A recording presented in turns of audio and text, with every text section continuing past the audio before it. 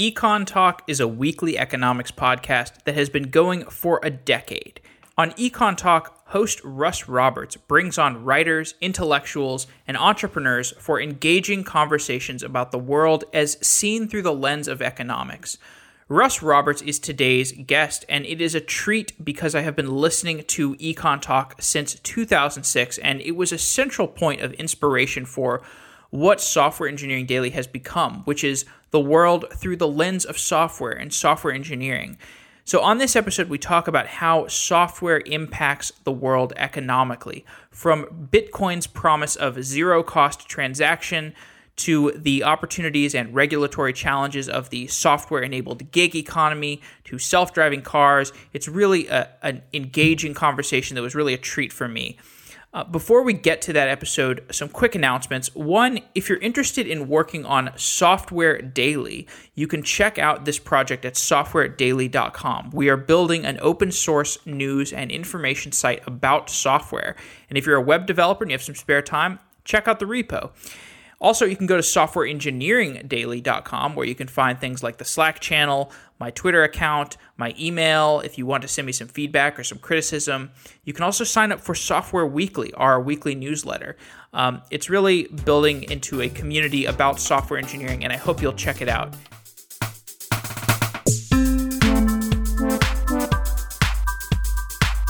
Russ Roberts is the host of Econ Talk, a weekly economics podcast. Russ, welcome to Software Engineering Daily. Great to be with you, Jeff. I started listening to Econ Talk about a decade ago, and around that time, I was an online poker player. And because my economic worldview was centered on the poker world, when I would listen to Econ Talk, it would expose me to concepts that sometimes it would confirm the zero-sum nature of poker, but other times it would challenge that nature. And now, a decade later, I'm doing software engineering, and I find that the same thing is the case. I have a worldview about how software frames economics, and when I listen to Econ Talk, sometimes that worldview is shared by you, and other times it's entirely challenged. And the importance of a worldview when it comes to a big topic like economics, I don't think can really be understated. So when you started Econ Talk, you had one particular worldview. How has that worldview changed since you started the show? Well, I have to say it's been an incredible intellectual journey for me, and I don't know what it's like for listeners who started with me back in 2006, like yourself, and came forward and just were exposed to the ideas that I'm exposed to every week. When you do that, first, it keeps your brain alive. So that's one of the things I'm really grateful for. The opportunity to talk to smart people every single week is just amazing stimulus to ideas, thinking, and connections. But as an economist, talking to different people across the ideological spectrum and across different topics, I've had to confront a lot of things in my own worldview that I realized weren't as reliable as I thought. I had to reconsider some of my ideas, and other ideas I've kind of held to pretty tightly. So if I were going to divide up, try to make a list of the things that haven't changed, I would do that first. I would say I'm still pretty focused on the fact that incentives matter. They're not the only thing that matters, but they matter a lot.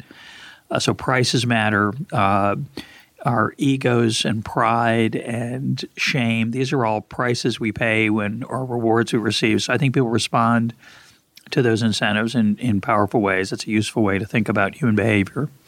At the same time, when they make decisions alongside other people, what we call markets, that complex arrangement of buyers and sellers or people interacting in other ways, that is a very useful thing to appreciate. And I think economics helps you deeply with that.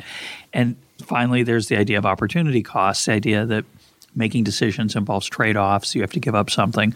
Those three things haven't changed much over the years for me. And if anything, the middle one, the idea that markets are powerful and that emergent order is complex and that if you intervene there, you can often have unintended consequences. That just has gotten stronger and stronger in my thinking and hasn't changed. I don't think if it's anything, it's gotten stronger. What has changed for me is the confidence I had in certain the ability of statistics and data to bring about answers that are reliable. That's probably the biggest thing. I'll list a couple more, but that's the biggest thing. I used to believe that my side had the facts on its side, and the other side either had non-facts or had bad analyses or bad research. And I've come to realize that both sides think that their facts are good and that their analyses are good.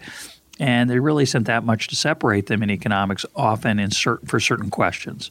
So questions like, typically involving complex phenomena, questions like what caused the Great Recession of 2008, who or what is responsible for the financial crisis, did the stimulus work, what will be the effect of the minimum wage on jobs. These questions are very contentious. Very smart people argue about them on each side of the issue. They all use fancy econometric statistical techniques to try to provide evidence for their worldview. And I'd argue that that's not as scientific a process as I once thought. It's not as reliable. The truth doesn't emerge as easily as I had once thought. In fact, I think it's often just an exercise in marketing, which is a somewhat cynical but I think realistic view. So that's one thing that's changed a lot for me. Become much more skeptical of empirical evidence of a certain kind. The other thing that's changed is appreciation for the power of certain kinds of thinking and certain forces in our economy. One dramatic example would be the role of the financial sector. Back in 2007, some people were worried about the housing bubble. And I, like many other people, many of them smarter than I am, said, oh, well, the housing sector is only a small part of the economy. It's only a small part of investment. These bad subprime mortgages are never going to – they might be bad for the people who invested in them, either the people who bought them or the people who packaged them as securities. But, that'll just be a bad quarter, a bad half a year, or a bad month for those people, maybe a bad year. And we'll go on, and it won't be a big deal. Well, I was totally wrong about that because I didn't appreciate the role of leverage, the role of borrowed money and debt, and how that can create fragility and how that can then rebound into the rest of the economy. So that was a big wake-up call for me. I think other economists as well. Just didn't know much about it, had to educate myself, and used Econ Talk partly as a way to do that. Interviewed a lot of people about that, how that works.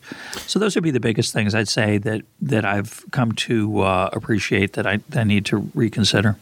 And in this long, perhaps infinite post-mortem of the 2008 crisis, how much of your assessment of that do you think is attributable to the increasing technological intertwining of the different areas of our economy? Because not only was things leveraged on top of other things and more highly correlated than was being papered over by these financial institutions, but we've got this economy that is, now information travels so rapidly across the earth in the blink of an eye.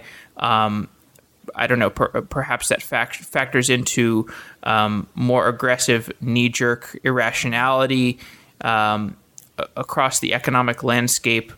How do you think the technological intertwining affects the potential for these types of crises? Well, I'm not sorry. I'm not sure how important that is. I think technology is important in its role in transforming our economy and various parts of it, and the disruptive effects of it and the wonderful effects of it, I think, are huge now compared to 20 years ago. I think there's no doubt about that. I'm not sure how important they are, though, in worsening something like the Great Recession. In general, more information is good. Take a dramatic example, most of us now, when we shop, we can shop online, find prices very quickly. You don't have to get in our car and wander around, make multiple stops to see how much something costs. And that is really good for consumers. It reduces the opportunity for sellers to exploit us. It's just another form of competition. Yes, people can overreact to information, but I think it's actually a little more of a serious problem in politics. Twitter and Facebook and other social media, I think, have amplified some of the emotional reactions we have to worldwide events.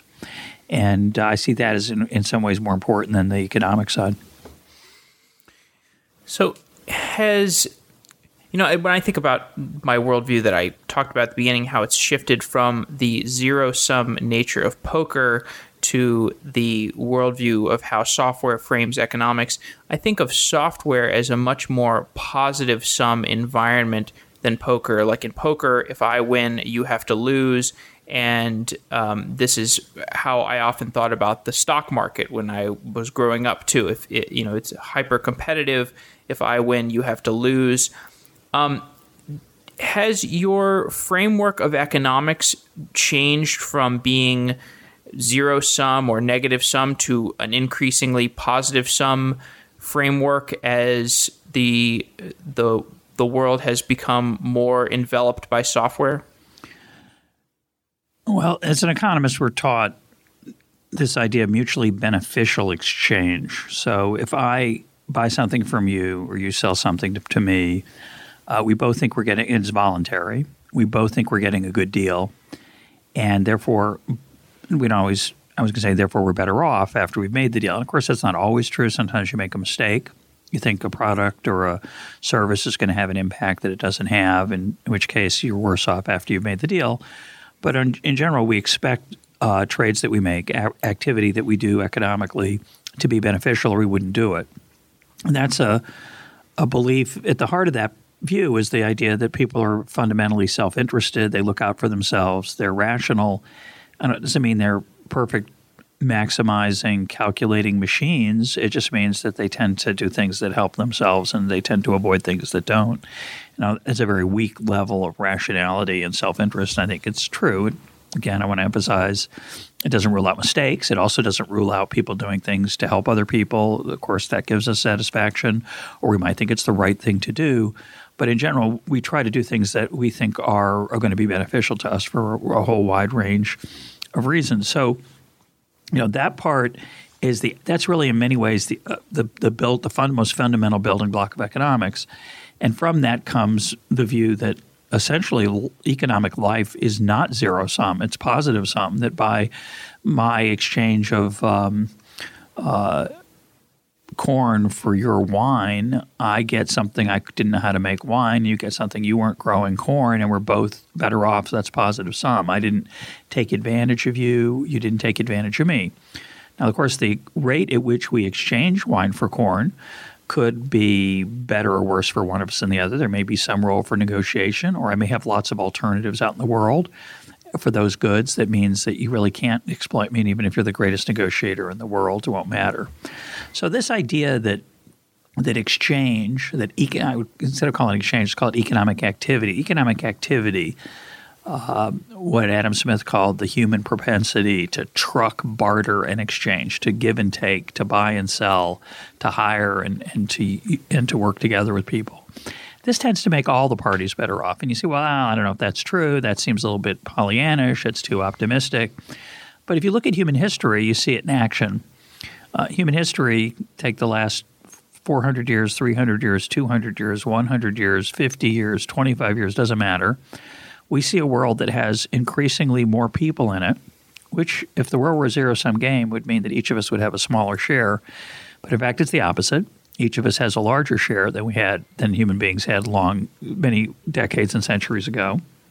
And in addition, as we go forward and as we trade more with each other, as we open our borders, which is what we've done over the last 50 to 100 years, we see more and more interaction economically across borders, not just within borders, and we see more and more people escaping poverty around the world. So there is a positive sum impact of economic activity that can't be denied, and it can't be explained any way other than at the heart of it, the fact that we interact more and more with each other. And that is the source of my fundamental optimism about human history and about our future. There are things that could change that, of course. I'm not a fool, but I think overall the path of human history is one toward longer life, better economic prosperity, less starvation, and it's a marvelous, glorious thing. What I love about Econ Talk is that I find it to be a forum where silos really get eroded, and whether you're having somebody who has written a novel or a treatise on some classical notion of economics or a technologist come on the show. It is really a meeting of the minds. But I am particularly curious about if you find that there is a gulf of belief between the technologists who come on your show and the people who are trained more in the academic science of economics. That's a great question. I come out to Silicon Valley. I come out to Stanford every summer for the last 12 years or so, and I try to interact with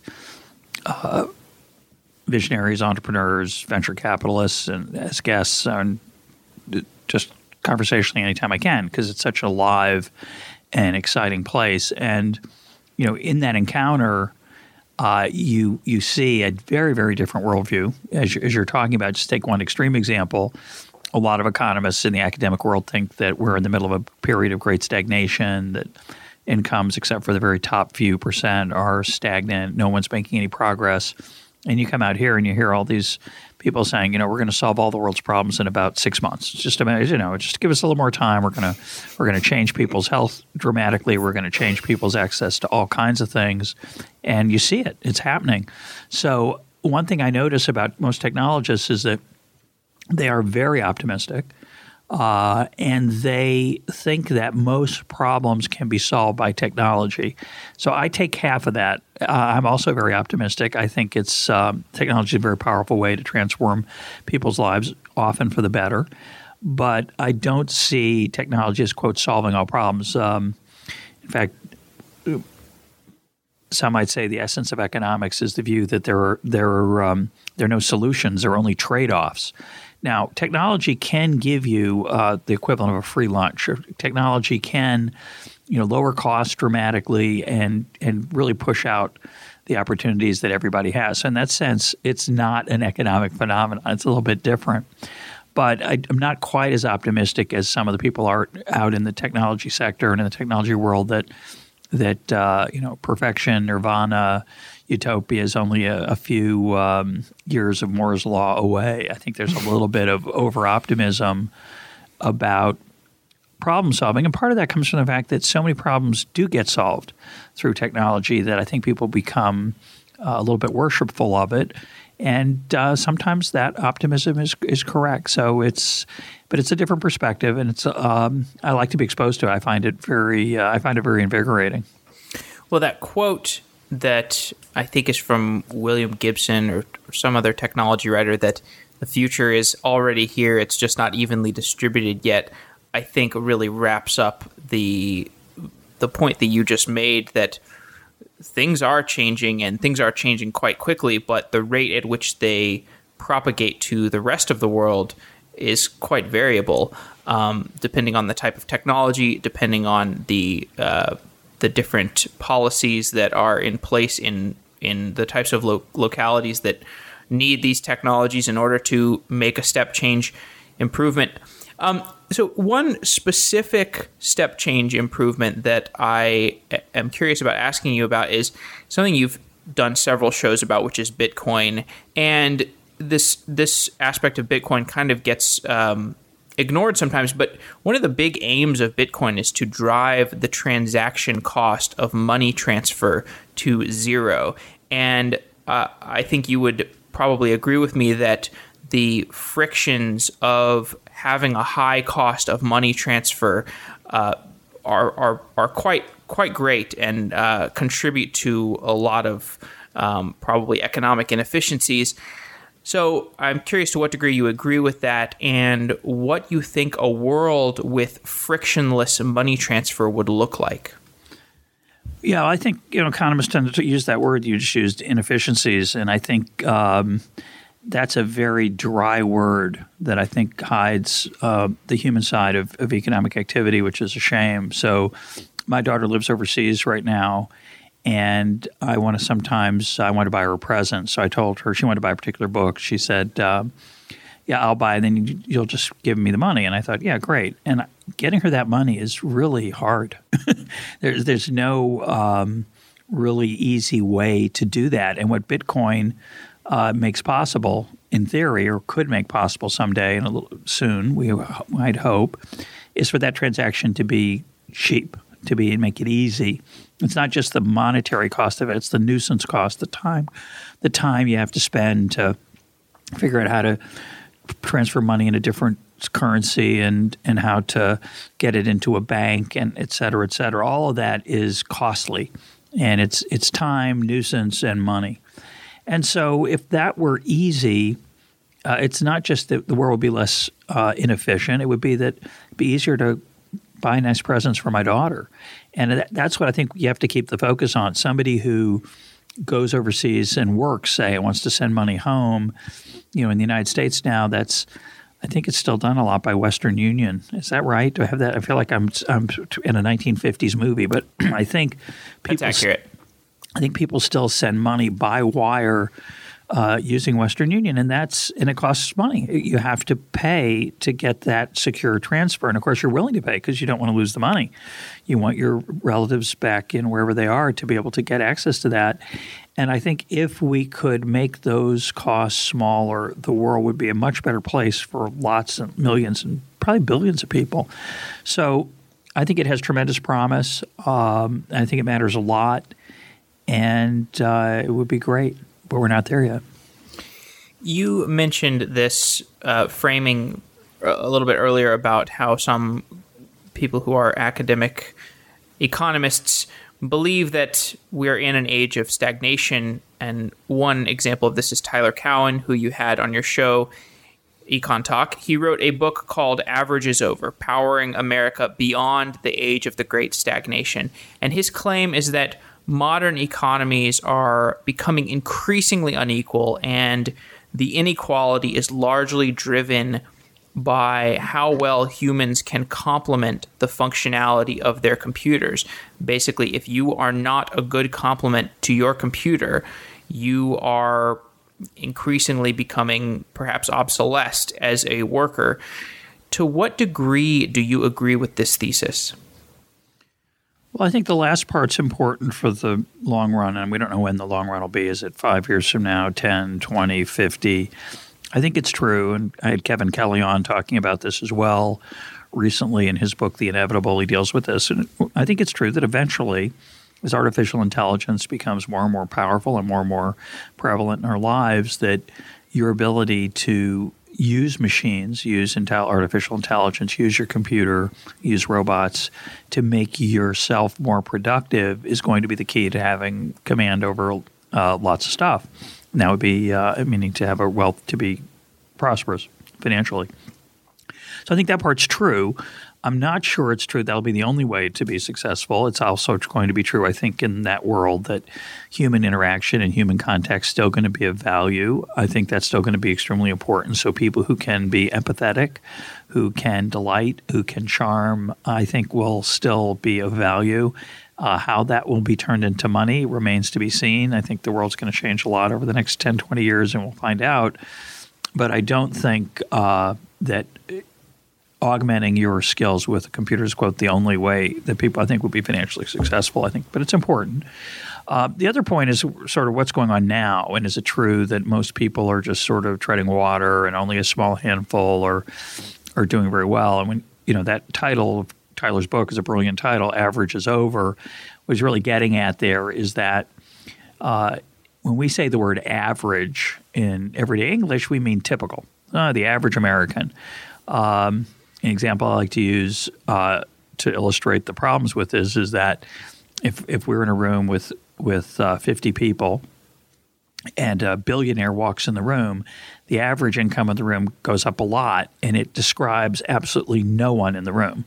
The billionaire makes more than the average by quite a bit, and the rest of us make nothing close to the average. So the average amount of income in the room is not average. It doesn't describe the typical person in the room because there's such a skewness in the distribution.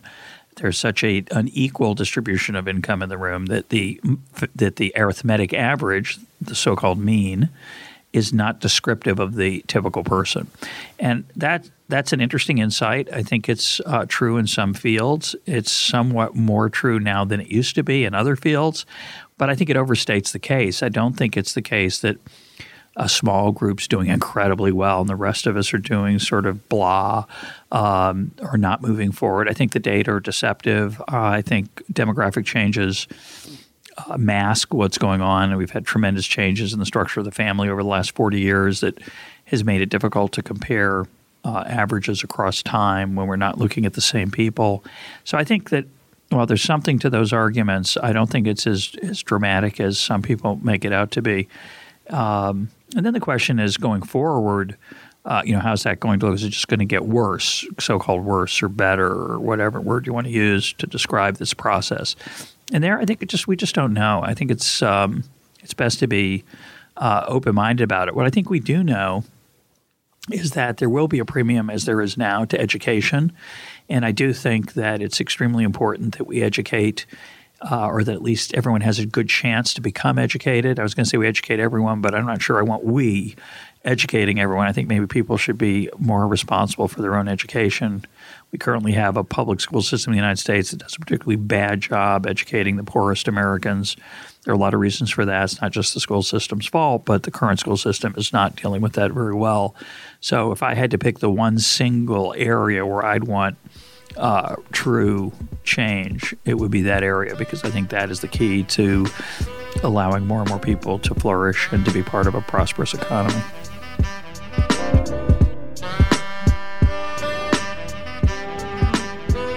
You had Kevin Kelly on Econ Talk recently, as you just said, and I found that interview to be enlightening, and his book, The Inevitable, to be equally enlightening. And as I read it, I felt that the spaces that he discusses in that book, like machine learning, virtual reality, several other things, these are going to cause immense change at a rate that might be going to be faster than we're prepared for. How would you like to see policymakers respond to this?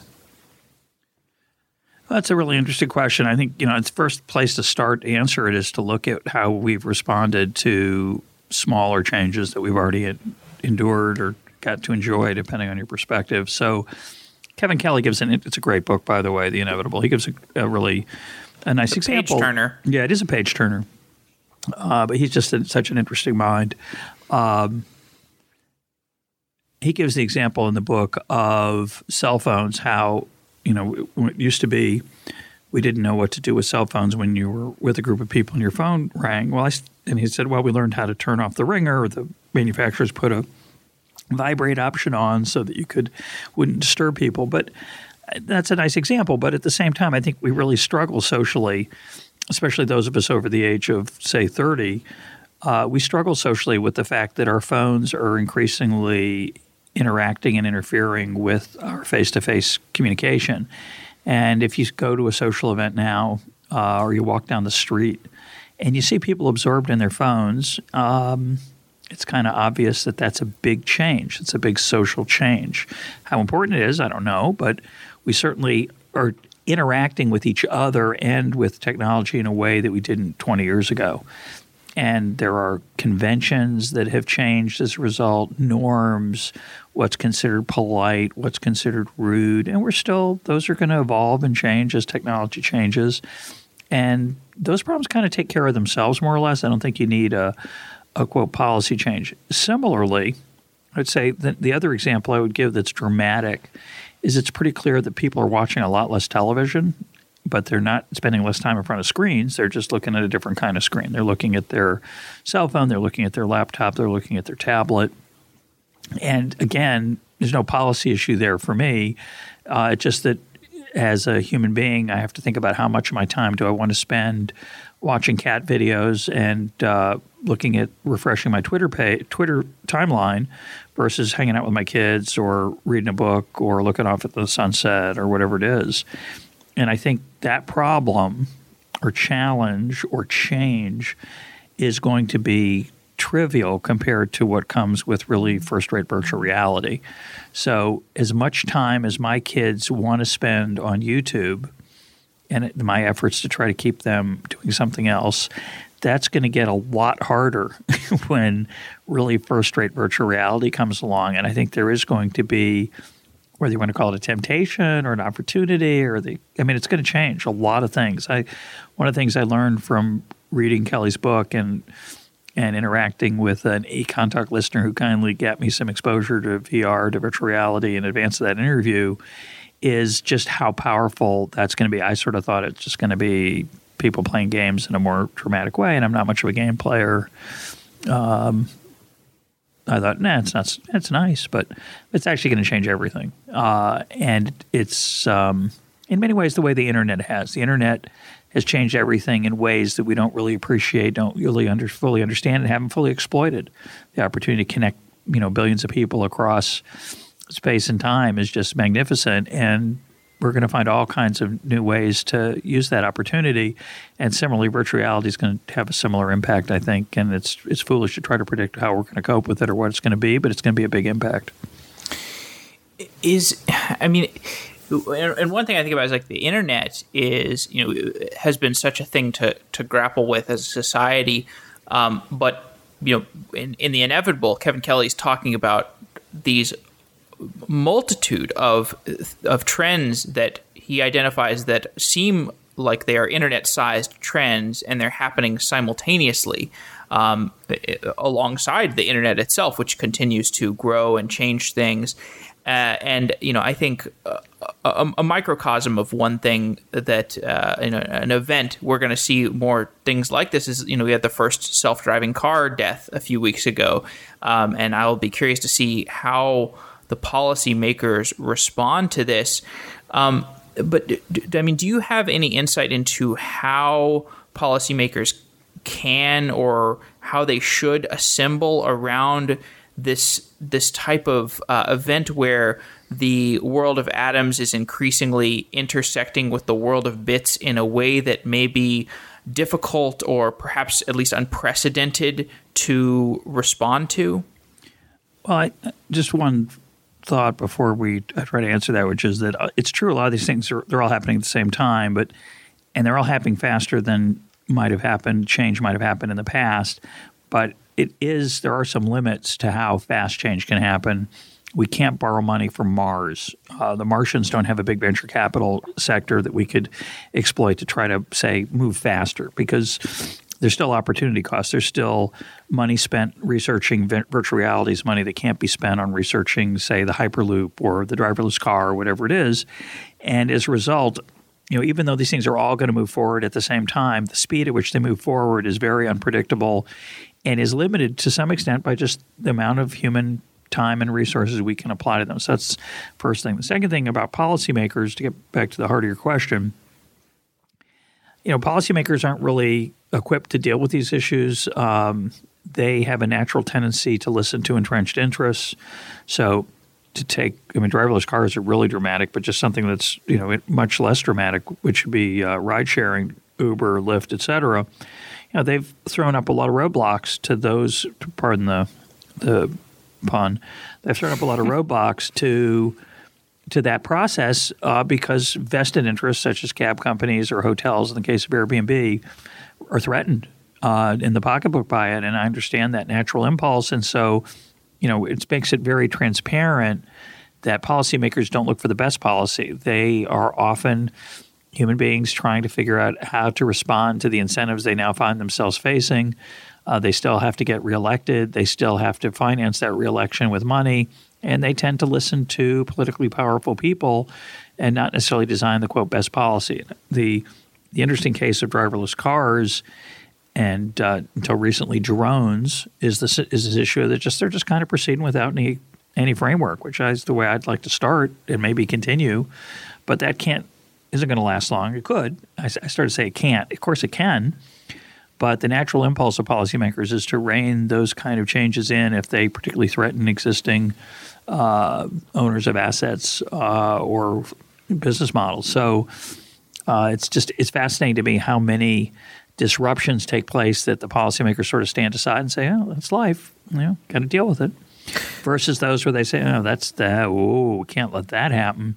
And there's no, I don't think, particularly good rhyme or reason for it other than often the political expediency of it. Well, I do think that some of these tech giants are being very deliberately gun shy in how fast they're deploying these types of technologies. For example, I think we'll see Amazon be very, very slow about how they deploy drones because they don't want a drone running out of battery in midair, falling on somebody's head and giving them a concussion. So, I mean, that actually brings me to a question I had for you about internet monopolies. These giant internet companies like Amazon or Google or Facebook, do you think that we should be regulating these potential internet monopolies more severely, or are the monopoly profits of a Facebook or a Google, are they a well-deserved consequence of fundamental technological breakthroughs? Well, it's a mix. Obviously, there's a mix of luck and skill in any part of life. It's not just technology. It's not just the internet. But certainly with the internet, things could have come out differently. And so there's a sense in which Jeff Bezos or Mark Zuckerberg, Sergey Brin, Larry Page, that they're not entitled to all the money, that they didn't just earn it through their skill. And there's also a question of if we take it away from them or regulate their businesses, does that discourage the next person from coming along? And the answer is, a little bit. Probably not that much. Some. Depends how big the tax is, depending on how much we regulate it, of course. But my general impulse, as you might suspect, is to allow market processes to respond to those situations. The question is that realistic? Is that reasonable? Is it reasonable to think? So, when Google was started, they weren't the first internet search business. No one had any idea what internet search really was going to lead to. No one could have imagined, I don't think, even Page or Brin, that Google would become the enormous company it has, that its span and reach would be as large as it is. There wasn't Gmail, just to take a trivial example originally. So that just exploded in all kinds of unpredictable and really mostly wonderful ways, at least for now. I know there are a lot of people who don't like Google, and obviously the potential for abuse is there. And that would argue that we do need some kind of regulation. But my general impulse is to allow them to protect their own brand name through good behavior. And to the extent that they deviate from that, they will be punished by the marketplace. Now, is that realistic given that it's hard to start another Google? And the answer is, I don't know. Hard to know.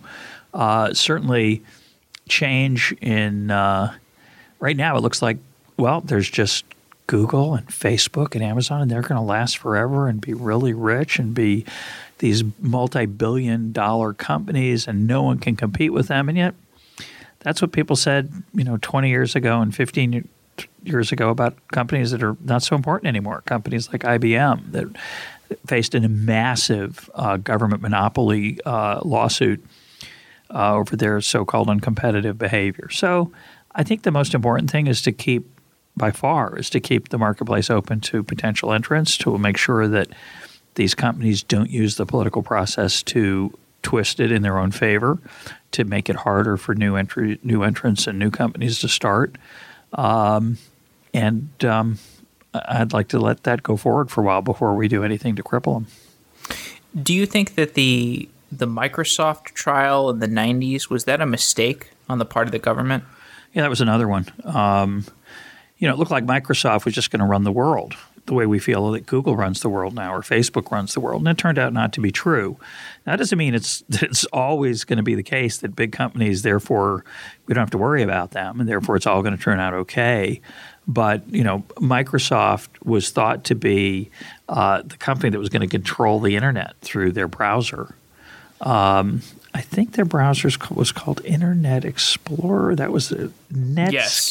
We had it's amazing how quickly that world changed, and what was turned out to be important wasn't so important. Right. Right? So it's really they didn't get the mobile phone. Yeah. Oops. Missed that one. So the world is incredibly dynamic, and I have a lot more faith in the dynamism of human creativity than I do in the ability of bureaucrats to figure out what the right level of competition is. Having said that, there is something unusually powerful about a company that knows where you live, knows what you buy, reads all your emails, your correspondence. I don't know if that's going to last the way it is now. So we'll see. So the a more modern example of a company that might or might not be regulated is Uber, which you mentioned, and the gig economy more broadly. The policy discussions that are happening around these. You mentioned this in the Tim O'Reilly episode you had. The policy discussions seem kind of not really going after the things that are relevant. They talk about things like W-2 versus W-9 employees. These may or may not be the types of regulatory discussions we actually need to be having. Is there a way to regulate the gig economy in an effective way? And do you think that we actually need to start imposing that? Or are we still too early in the gig economy to actually have a productive discussion around what needs to be regulated? Yeah, so let's put aside the question of whether taxis versus Uber, just the question of how Uber treats, say, its drivers. So I take Uber, I don't know, and I probably take 20 a year or so, maybe 25, I don't know. So whenever I do, I always talk to the drivers just because I'm curious, and I also think it's a nice thing to do, unless they don't want to talk to me. But often they're almost always are happy to talk. And a couple things have emerged from that small sample of, say, 25 drivers. First is there's a huge range of the type of people who drive. Some are driving many, many hours a day, every day, trying to desperately make a lot of money or a decent amount of money or even just some amount of money. And others are doing it, occasionally they're retired. They're doing it for fun. They do it because they like to meet interesting people. They drive around. They're doing it while they're waiting for, say, funding for a startup, while they're waiting for some other job to come through. Many of them drive for multiple providers. They drive for Uber and Lyft. There's a new startup, I think, coming in New York City that I had a driver he's working for Uber, but he's giving their day's data to this other startup, which is trying to find out a way to treat drivers better than Uber is and riders. So it's a very dynamic and exciting time. Now, that's the positive side. Here's the negative side. The negative side is, and I should have one more thing, which is, if Uber doesn't have any drivers, they don't make any money. So they got to treat the drivers well enough to keep them in business, and they got to treat their riders well enough that they don't want to take their own cars or cabs or bikes or walk. So those constraints are very powerful, and so that's what drives my basic view that the government should pretty much stay out of it. Now, having said that, a lot of drivers are very unhappy to work for Uber because what's happened over time is that Uber has lowered their rates that they charge riders. Yay! But I'm a rider. As a driver, it can be very painful, especially if you invest in a nice car, say that gets decent mileage because you're expecting to be an Uber driver and you make your calculations. Then you find out Uber changes their fares or changes the percentage that they reward drivers with per fare. And all of a sudden, it's a lot less attractive, and that's not fun. I totally understand that. But I think over time, competition between Uber and Lyft and whoever else can come along, and there's a bunch of them all trying to get a piece of that action, is going to be the fundamental force. That competition is the fundamental force that protects both riders and drivers. Now, is it going to be the case there are going to be some drivers who have very hard lives? And I'm sure there are, who for various life circumstances find themselves working long, long hours and not making as much money as they thought. And that's not fun, and it's painful, and I totally understand that. The question is there a way to, quote, fix that or to make it better? Is there something, a lot of people say they don't offer benefits. There's no health insurance. But of course, it's a free world. You choose to work for them. And what people are really complaining about is that unfortunately there's some people whose best alternatives are not so attractive. This is really the essence of many, many issues that come up in economic policy. You have something that's unattractive, somebody making $8 an hour. That's not a great life. That's $16,000 a year full time. You can't live in most American cities on that amount of money. So the people who are doing that, they're not starving to death. They're either living with someone else, a spouse, or they're rooming with other people to try to reduce their costs, or they're working multiple jobs. And that's not fun. We all understand that. But that's the fundamental problem. The fundamental problem isn't that their employer is cruel or exploiting them. The fundamental problem is that that's their best alternative. And so I come back to my point earlier, which is if we want to help those folks rather than do something that looks like it helps them but actually does help them, I think the best way to help them going forward is certainly to improve the amount of skills they have, is to improve the schooling they receive, is to improve the education that we provide to the extent we provide it through a public system that gives them better alternatives, that gives them a higher opportunity to make more money. That's the right way to fix the problem, at least going forward. And for the people right now, many of the things that people propose to make their lives better are not going to actually make them better. It's going to make them harder for them to find work. Not going to be as many opportunities for people with low skills. So I'm always want to emphasize that if you think there's something sad in the world that you want to improve, first make sure that what you're favoring actually does make those people's lives better. I think that's just incredibly important. So if the plans of Uber and Lyft to automate even the drivers' jobs and the truck drivers' jobs, if those come to fruition, many people have this idea that we're going to be moving to this model where these people don't have any alternatives. Even the $8 an hour job is gone, and these people have no alternatives. So we turn to the basic income discussion. Have you heard a compelling implementation strategy for basic income, and where do you think we are in the theoretical discussion around basic income?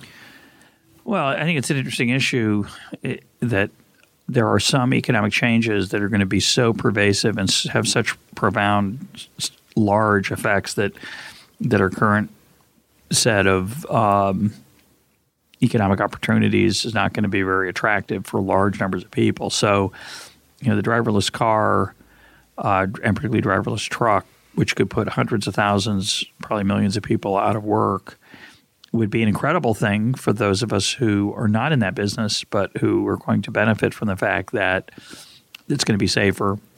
We're going to benefit from the fact that it's going to be cheaper to ship goods, a lot cheaper. We're going to benefit from the fact that there's going to be less congestion on the roads because cars can move more quickly, we hope. So all this is going to be great for most people, but for a small and not tiny, but a percentage of the population, it's going to be devastating. All those benefits I talked about aren't going to be much consolation if they can't find any work. And I think the issue is that the skill sets of the people who do those things, who drive taxis, drive Uber, and who drive trucks, their next best alternative, as you said, it's not clear what that's going to be. It might be very low paying. And I think the real issue there is an issue of self-esteem and pride and meaning in life. And I think the challenge we have, and this is a challenge I think is going to cut way, across many more things than just our job, but also just how we spend our time. To take an example, I love the idea of being able to meet my daughter through virtual reality at an art museum in, say, Venice or in, say, Rome or London or Paris, and to explore it with her. She's knows a lot more about art than I do, and the idea that we could do that through virtual reality is exhilarating. I don't know if I want to spend 16 hours a day or 18 hours a day or 20 hours a day in the virtual world. And if we end up doing that, what's that going to be like as human beings?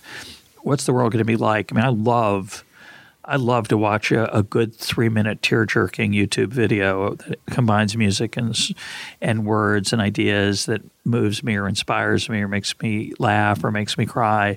And I can do it for a long time. I can do that for 45 minutes and do it for an hour. If I did that for 12 hours a day, what's my life going to be like? It's kind of like I love football, but if I watch 3 football games on Sunday and 9 hours of my life have been devoted to large people damaging themselves for my entertainment, I don't always feel so good at the end of the night. I was like, I think I should have done something different with my time. So I think that whole question is often ignored, and I think the issue of basic income or guaranteeing a minimum income for people, it sounds like a compassionate gesture. I'm not 100% sure that that's the ideal strategy for coping with the fact that the world's going to be both economically and perhaps spiritually challenging for people going forward. It's kind of like, it just reminds me a little bit of Brave New World and Soma. It's like, oh, here's some consolation, here's some goodies. Now, we don't want anybody to starve to death. I don't think people starve to death. I think there's private charity. There's all kinds of ways, I think, to give people ways to avoid horrible poverty. But I think the deeper question is going to be where we get our meaning from, where we get our spiritual texture of our life, and what's going to make life feel good. Is it going to be enough just to have money and buy stuff if I don't have a job for 40 years? Is that going to? Oh, don't worry, we've got you taken care of. We have a check for you every Monday. Just come down to the government office, and that I don't know. That's there's something a little bit depressing about that to me. And whether that's for me or my children or somebody else's children, it just doesn't seem to me that's like a desperation stopgap measure.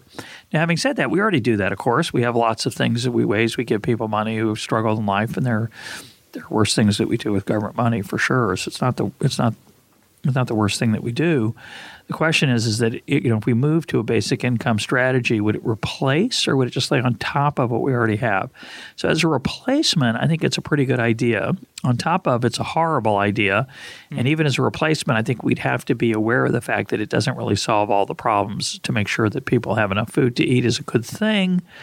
But to say that all of their financial well-being will come from their fellow taxpayers or their taxpayers living near them, I don't. It doesn't seem like the greatest policy to me. I'd rather see other ways of helping people who are desperately poor.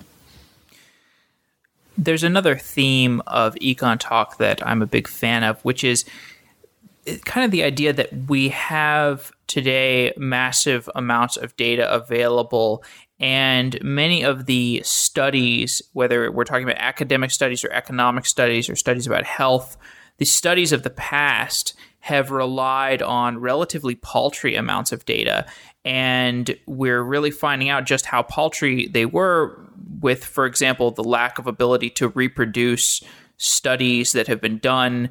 And there was also, I really enjoyed your episode about medical reversal recently, which is where medical practices that are ineffective or harmful, they're discovered by the healthcare community and reversed. And this is proliferate.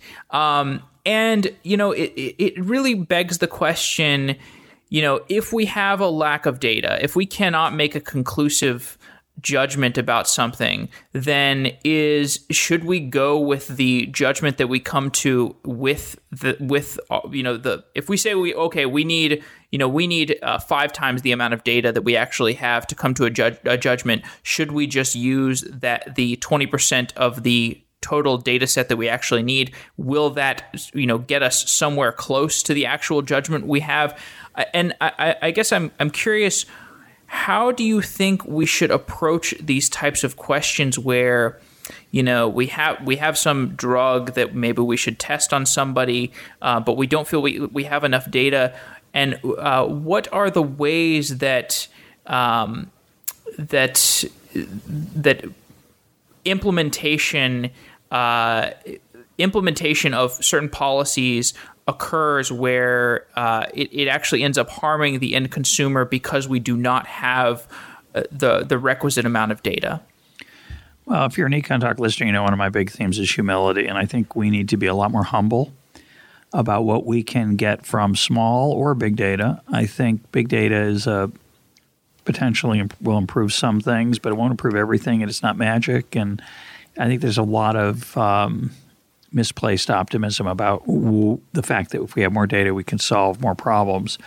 I like the Nassim Taleb quote, big data, big mistakes.